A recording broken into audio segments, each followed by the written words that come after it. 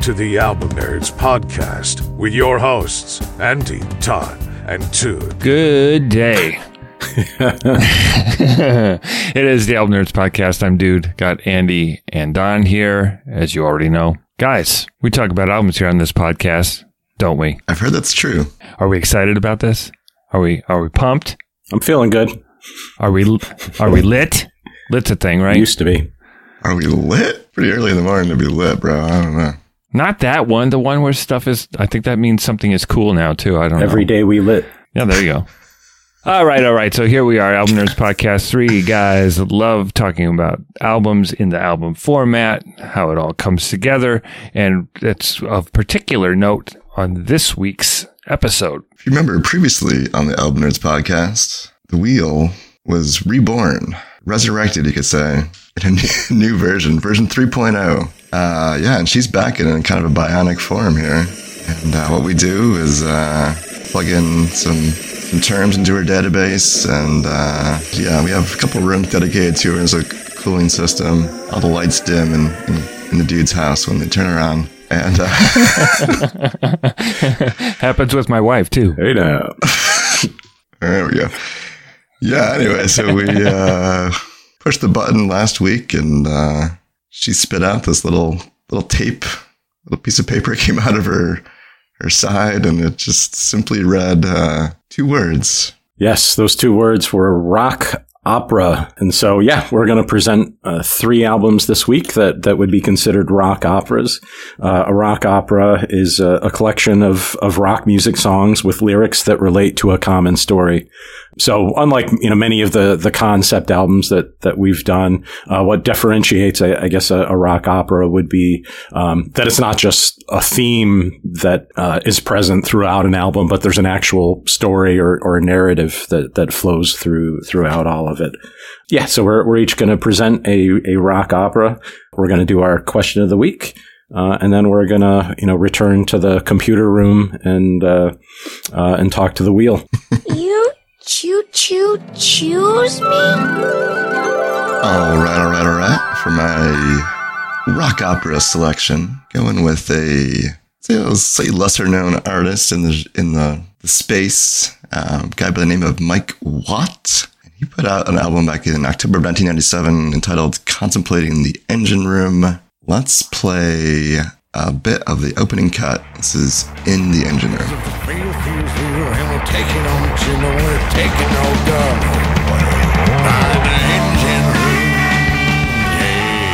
All right, so Mike Watts, this is his second solo studio album. You may remember he put out a record a couple years prior, I think it was 1995, called Ball Hog or Tugboat, which was pretty popular, I guess, at the time. Had a lot of stars on it from the grunge movement. Have either of you guys heard that record or familiar with Mr. Watts? No, I've heard the name before. I've heard of the Minutemen, but no, I was pretty much unfamiliar with him and anything he's done. I thought it was Firehose. Yeah, he was in two bands prior to this. Well, Minuteman was the first, and Firehose was kind of the second incarnation of some of those members. Dude, I think you actually turned me on to Mike Watt back in the day. That Ball Hog Tugboat record has Eddie Vedder and Dave Grohl and Thurston Moore and a bunch of big names on it. That's why I got it. I hadn't heard of Mike Watt. I hadn't heard Firehose. I hadn't, Minutemen, none of that stuff. But I got this strictly because Eddie Vedder was on it for the most part. But Dave Grohl and the others made it interesting as well. We got Beastie Boys members are on this. It's very eclectic, very strange. But I had the Eddie Vedder song on every mixtape I was making at the time. So there you go. Nice. Yeah. So he used some of the kind of publicity, or I guess kind of the cred he got from that record to put out this much more personal record that just features him and two bandmates. He plays bass and sings.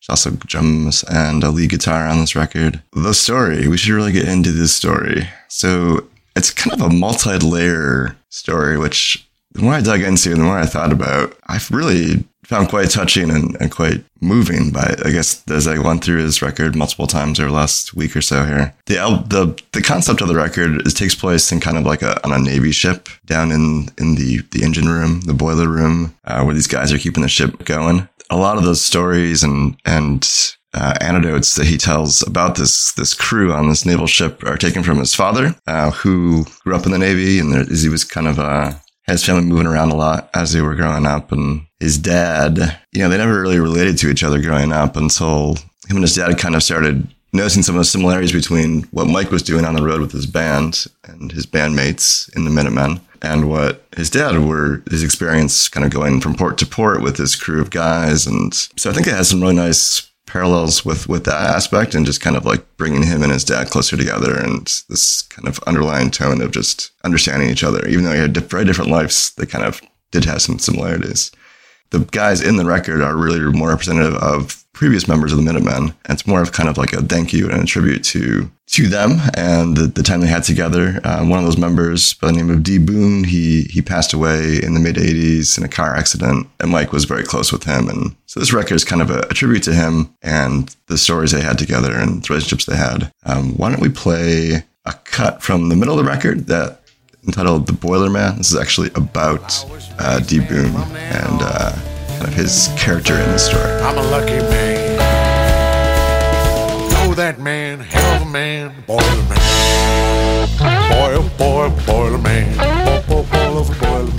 Here with you. Isn't that fun? Oh my gosh. It's like a children's nursery rhyme almost at times. So the basic story is these three guys are hanging out on the ship a lot, and they come into different ports and they go into town and get drunk. On one of these excursions, one of the band members sleepwalks and walks off like the end of the pier and ends up getting drowned and getting chopped up in the propeller of, I assume, of the submarine. It's a tragic ending, and I guess supposed to represent this D. Boone and his character and how he passed away in real life. I would have liked it if it was a little more fantastical, like the sleepwalking and falling off the ship. But what if there was a kraken or, mermaid or something? Yeah, right. The vocals mirror the bass. That's true. A lot, yeah, which is weird. That's what made it sometimes a challenging listen, was lyrically not a ton of variety. I'm on a boat. I got a sailor man. He's got a tan. It's like, okay. And the similarity of his vocals with the bass is just... Yeah, it's a lot of low end. Yeah, he doesn't have like an amazing singing voice by any means. I mean, he has probably about 3 notes he can hit. Or even tries to hit. He might actually be like tone deaf. It's very possible.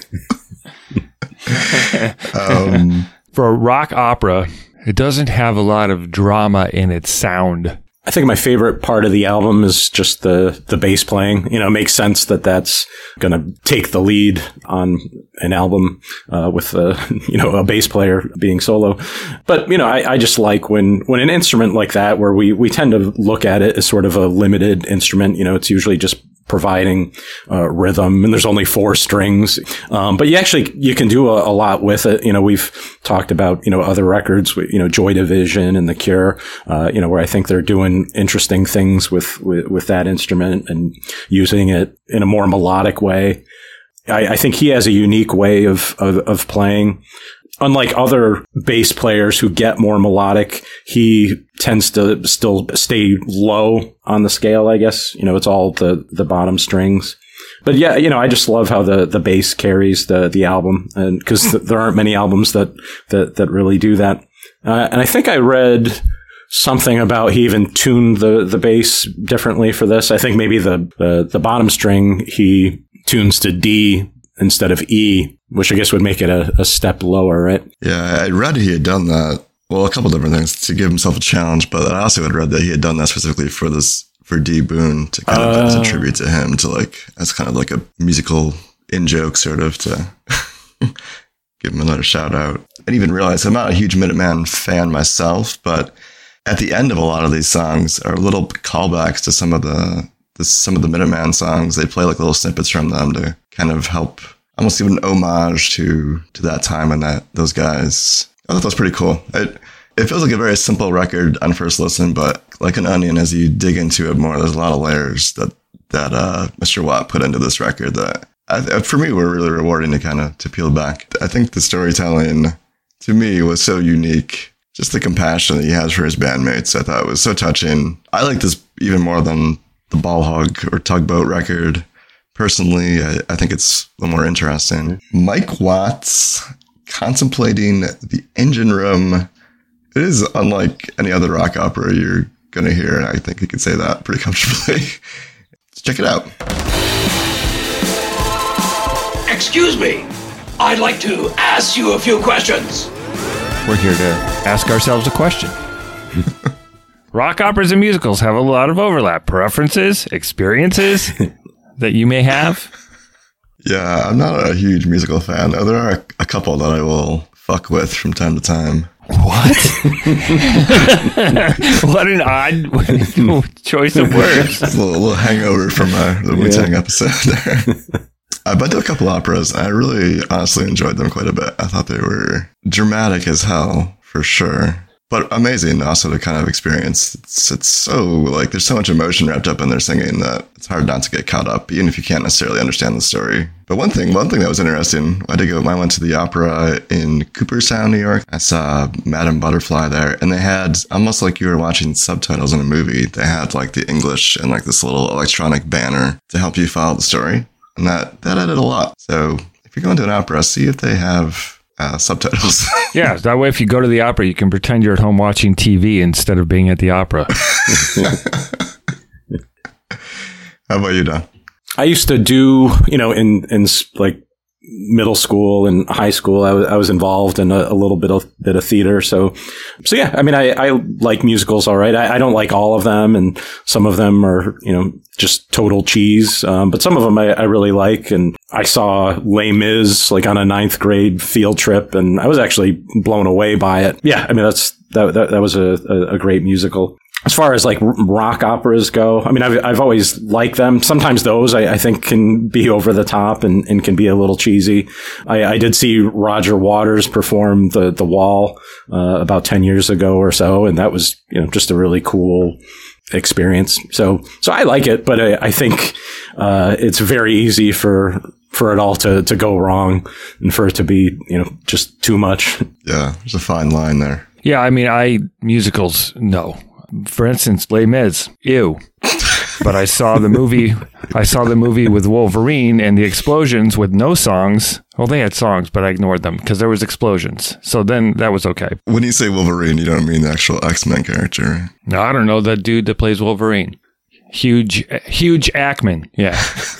Huge Ackman. Anyway, the rock operas I enjoy because you can picture it in your head. When it makes it to the screen or to the stage, then someone else's vision of it is there. And sometimes for me, just the theatricality of the movement and stuff ruins it, because it's not just a story told to music. Instead, it's people singing while they're taking a shower or whatever, or brushing their teeth. They have to sing a song about it. Like, I don't want that in my life. Rock operas, good. Musicals, yuck. How about you folks out there? What do you think about musicals and rock operas and all that comes in between? Why don't you hit us up on the socials and on the Album Nerds Discord. Okay, it's bad form on my part, but I'm actually coming to the table 2 weeks in a row with a Pink Floyd related project. My selection for a rock opera is Roger Waters' Radio Chaos, and it's spelled, it's an abbreviation. It's like radio call letters, KAOS. Right. So every radio station west of the Mississippi, starts with a K. Here on the East Coast, they all start with a W. Oh, is that how that works? I had no idea. It was East Coast, West Coast. Interesting. Yeah, I knew that too. My dad was in radio, so I learned that early. Yeah, there is an exception in Pittsburgh because it was like the first commercial radio station. So I think whatever station it is in Pittsburgh, like KDKA or something, is the only one east of the Mississippi with K call letters. Sorry. Little radio. Anyway, so we didn't really get into the cast of characters in Pink Floyd in our last episode, but Roger Waters, after the original leader and frontman Syd Barrett left the band, Roger Waters slowly usurped creative control of the band, finally to the point where it was no longer sustainable. The last Pink Floyd album, the final cut, really feels like a Roger Waters solo album. This album, Radio Chaos, is his second solo album since leaving Pink Floyd. Before I get into the story, let's do a quick clip. Here's Who Needs Information.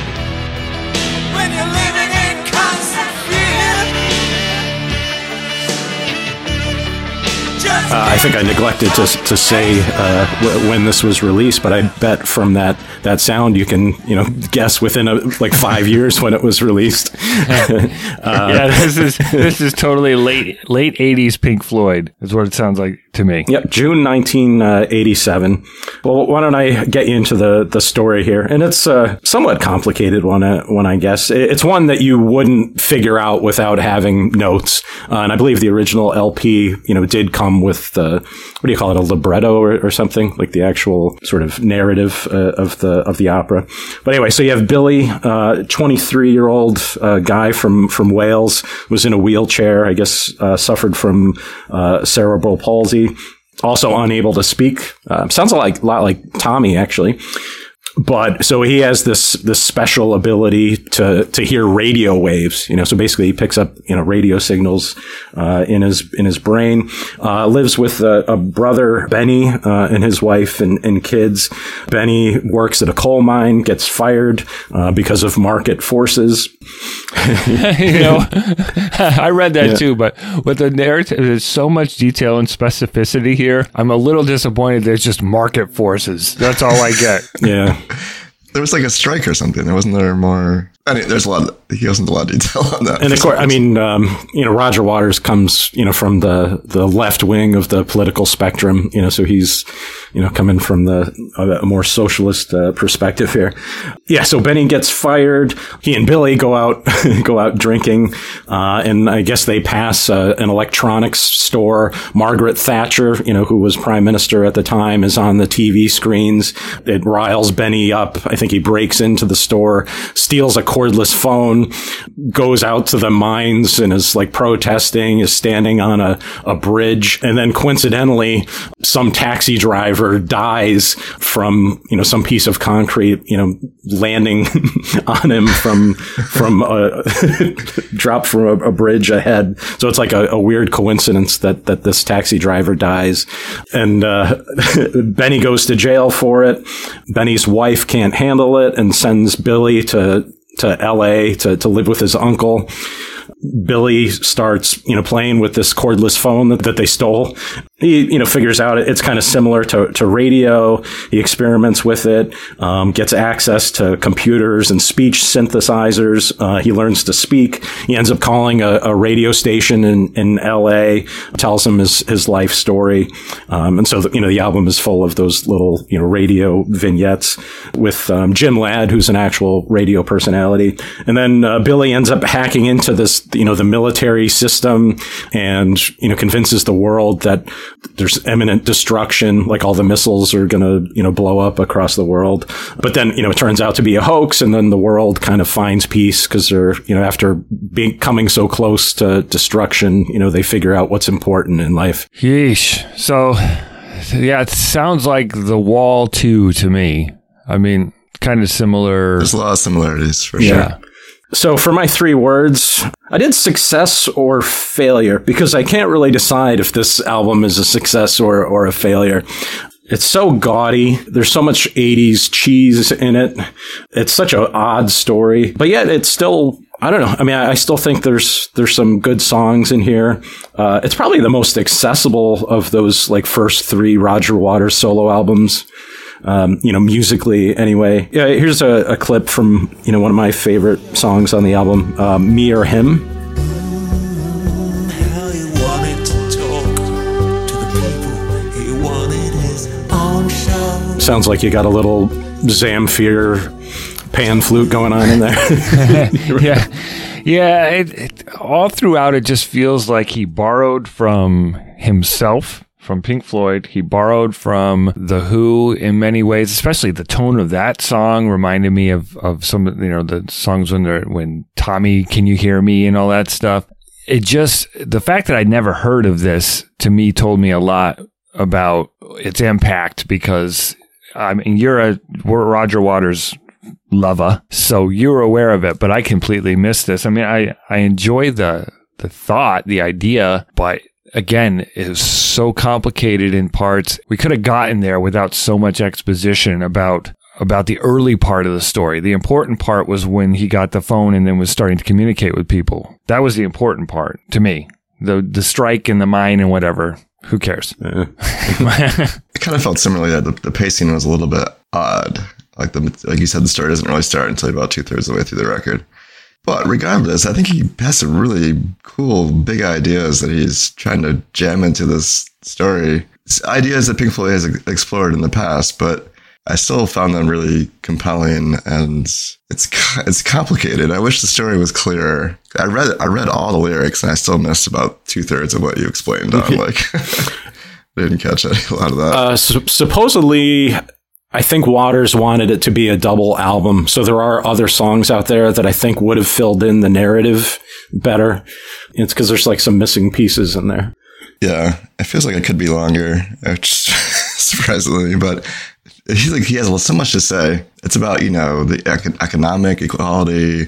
There's obviously this big threat of like nuclear disaster and like the Cold War and stuff going on.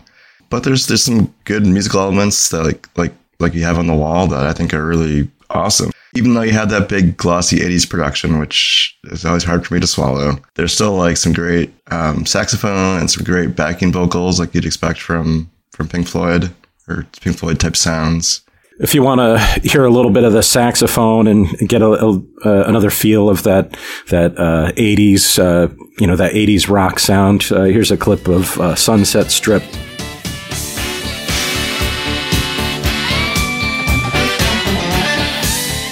Oh, sorry. I think I played the wrong clip. That's Rob Lowe from St. Elmo's Fire. I was going to say G.E. Smith and the Saturday Night Live Band. But that one, I think, is more intentionally, like, it sounds that way, because that song is about the Sunset Strip in L.A., and I picture that being sort of the L.A. sound. Another interesting thing about the album, the cover art has Morse code on it, and the Morse code actually spells out the song titles, which is cool. I was disappointed to find out that the Morse code that you hear, throughout the album at the beginning and the end, I don't think that actually spells anything out. Well, how hard would that have been to do? Come on. Yep. Okay, so that's Roger Waters' Radio Chaos. And now a word from our sponsor, us. This is friendship. Pure, unadulterated friendship. Oh, yeah. Hey, music fans, do you love the album format? Do you love the rock operas? Tell us a story from a great rock opera. We'd love to hear it. Go to the Album Nerds Discord to do so. albumnerds.com/Discord. You can talk with like-minded music nerds and suggest topics for upcoming shows, as well as get a sneak peek on what we're working on next. So check it out, albumnerds.com/Discord. David Bowie. I'm sorry. David Bowie. Sorry. I was trying. David Bowie. All right, so I'm bringing what I think about when I think about rock operas. For some reason, I think about the 70s largely. Kooky characters, sci-fi. So I'm bringing in Ziggy Stardust. The Rise and Fall of Ziggy Stardust and the Spiders from Mars by David Bowie. Came out June 16th, 1972. So why don't we start off with a little introduction to Ziggy. So here's a clip from Ziggy Stardust. So where were the spiders? All right, so that was a little bit of Ziggy Stardust where David Bowie is describing how Ziggy looks, including his snow white tan. I can relate, so I like that part. This album is the 5th studio album by English musician David Bowie.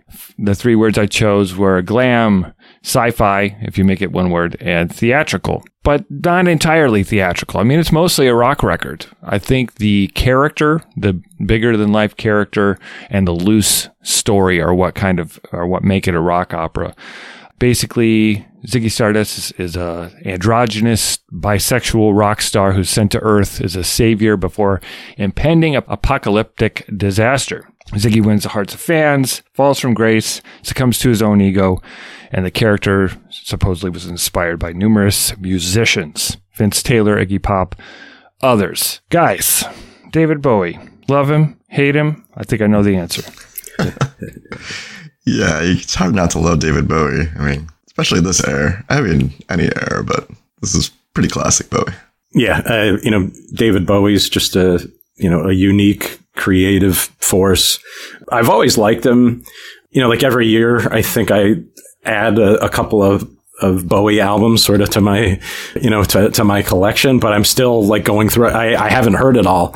And so there's just so many different periods, so many different sounds and characters. It's just, quite a journey. So if you're ever like stuck for things to listen to, just find a Bowie album.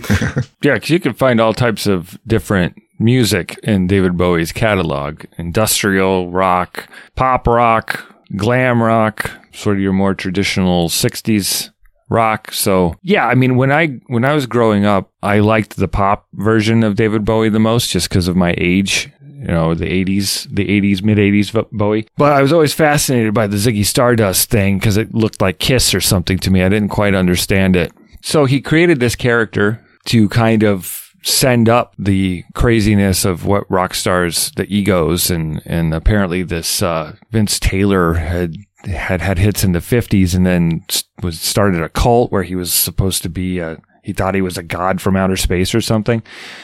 A lot of the visuals were taken from Japanese art. So David Bowie had this way of just taking all these little pieces from all sorts of different stuff and plugging it in.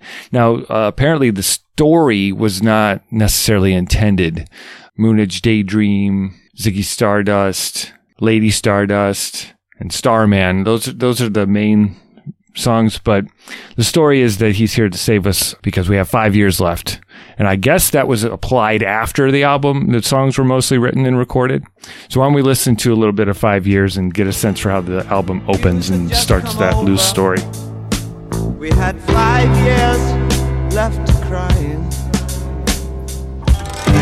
New sky wept and told us. Yeah, I love the sound of that song, the way that he uses the vocals and the effect, the emotion of it. Sounds kind of like giving up, Interesting place to start a record. Yeah. But, it also, in listening to this album over and over again, this song and others reminded me a lot of what John Lennon was doing at the time in his solo albums. Sonically, not lyrically. Similar vocal. That's right. It sounds just like the first track on like Plastic Ono Band, right? Yeah. Good call. But it evoked that time. And I think I read that Bowie was a big John Lennon fan, so it stands to reason. But there was definitely some similarities, and maybe it was a back and forth between the two. You never know. Much like the Beatles had with the Beach Boys and other bands where there was this sort of light competition. So Ziggy Stardust, 1 year or so, he tours with it and whatever, and then makes an announcement at the end of the last show that Ziggy's done. Now, thankfully, he did that because a 70-year-old Bowie at the end of his life still wearing that hair and trying to be Ziggy Stardust would have been pathetic. Yeah.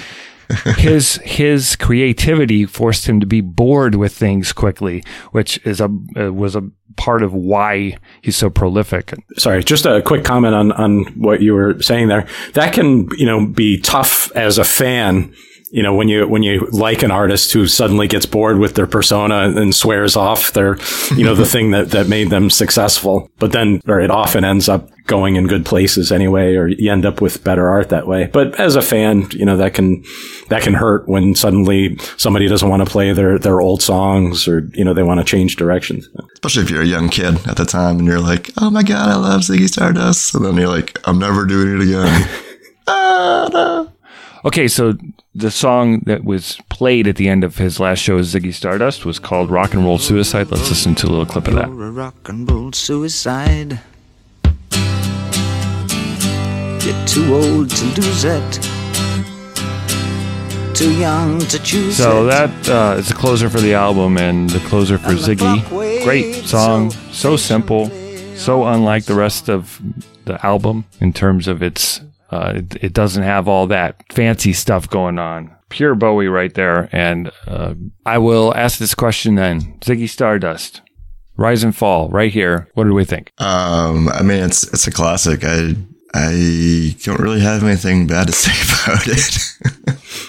I think what listening back to it, you know, for this show, what hit me most was the storytelling is loose at best, but I think what really sells it is sort of the sound that they're generating, and I mean, Bowie's performance is great as well, obviously, but it's more about the vibe. It sounds very futuristic, and it sounds sort of from outer space, I at times for sure, and you know, it really. I know the story is not supposed to be about self-referential about Bowie, but he like fits his character so beautifully, and it really, I would believe he's from another planet in the way he presents himself and how different he is than everybody else, and he was kind of like a savior to a lot of people, especially at this time. So yeah, I totally buy into it, and it's amazing. My wife is kind of pissed because this is her favorite album. She's like, "How could you not pick my favorite album for this show?" But I do love it. I think it's great, and we listen to it all the time in our house. So. It's a complete album, and the way that it pulls off a story is that it's a character. There's a character doing it, so therefore you've got a built-in story without even having to have all the threads that Roger Waters was trying to frantically tie together. You go, okay, Spaceman, we'll throw some space into a couple of songs and we're all good. You know what I mean? That's a good point. So it doesn't have to be that. You don't have to listen to it as a rock opera or a concept album. You can also enjoy it for what it is, which is a kick-ass rock record from the 70s. Yeah. Garth Brooks did the same thing to perfection when he did the Chris Gaines experiment. Remember that? Oh man, yes. I doubt any of our listeners will. It might be the first time anyone's ever compared the two before. Chris Gaines. So so that was an odd thing. There's old Saturday Night Live clips of Garth Brooks hosting and then performing the songs as this character, Chris Gaines. Very weird. We'll keep it short here. I had to go buy the CD because you can't find it on streaming services because Garth doesn't want it there. Anyway, thanks a lot, Don. Sorry. Sidetrack much. Uh-oh. All right, so back to the oh God. How do we even come back from that? How do we come back from this? Don just tanked the show. I didn't. Go check out The Rise and Fall of Ziggy Stardust and the Spiders from Mars. It is just awesome David Bowie at one of his many peaks. So go enjoy. What did we learn today, nerds? Yes. I think why I love these types of albums so much, and I hope we do some more of these on future episodes. Like, I would keep this on the wheel permanently if it was up to me. There's so much care and attention to detail in the storytelling, for the most part, that you don't get on a typical album. Like, it feels so cohesive, and it's intended to be listened to from start to finish, and there's an arc to it. And you can have a grand message on a regular album, but I think in this format, you can really get across like a point in a larger than life sense that you wouldn't get on a regular structured album. So I love it. I think it's super cool. They can be cheesy, but they can also be very powerful. I love them too. I mean, did this kind of start with Sgt. Pepper's? I think so. You know, and which, you know, I think is another case where they basically just had a beginning song and then the reprise, and then they just kind of decided that all these other songs can kind of fit in, you know, under this, you know, fictional band playing them or something. But I feel like that was a pretty loose concept that they kind of put together after the fact or something. But, a cool thing about the Bowie album is I like the irony of him kind of commenting on sort of pop or rock stardom, you know, being that character, but then also playing it out in real life. And there's like an irony there. I feel like U2 was kind of doing that as well during that Zoo TV period. I think Pink Floyd did that, you know, with The Wall as well. So, you know, I love that. Well, it's kind of a safe way to indulge if it's in character. Yeah. And then you can put that character away, hopefully, and become yourself again. Yeah. What I learned really was just that there are a lot more rock operas and, like Meatloaf and all sorts of stuff that's 70s. This is 70s. That's kind of what I thought about. Hair and musicals like that, rock operas like that, Tommy. But there's like the Mike Watt. I had no idea about these things continuing into other decades and then being used in different ways instead of the grandiose sort of way that I've always pictured rock operas and Rocky Horror Picture Show and that kind of thing. So it was really cool to experience some different takes on a genre that it's not exactly a genre, but a grouping of albums that I had pegged one way. So that was cool. Thanks, fellas. And that's one to grow on. All right. It's time to flip on the generator and put in the punch cards. Get that old musical wheel of destiny. Get the hard drive spinning. All right. Give it a spin. Let's fire this thing up.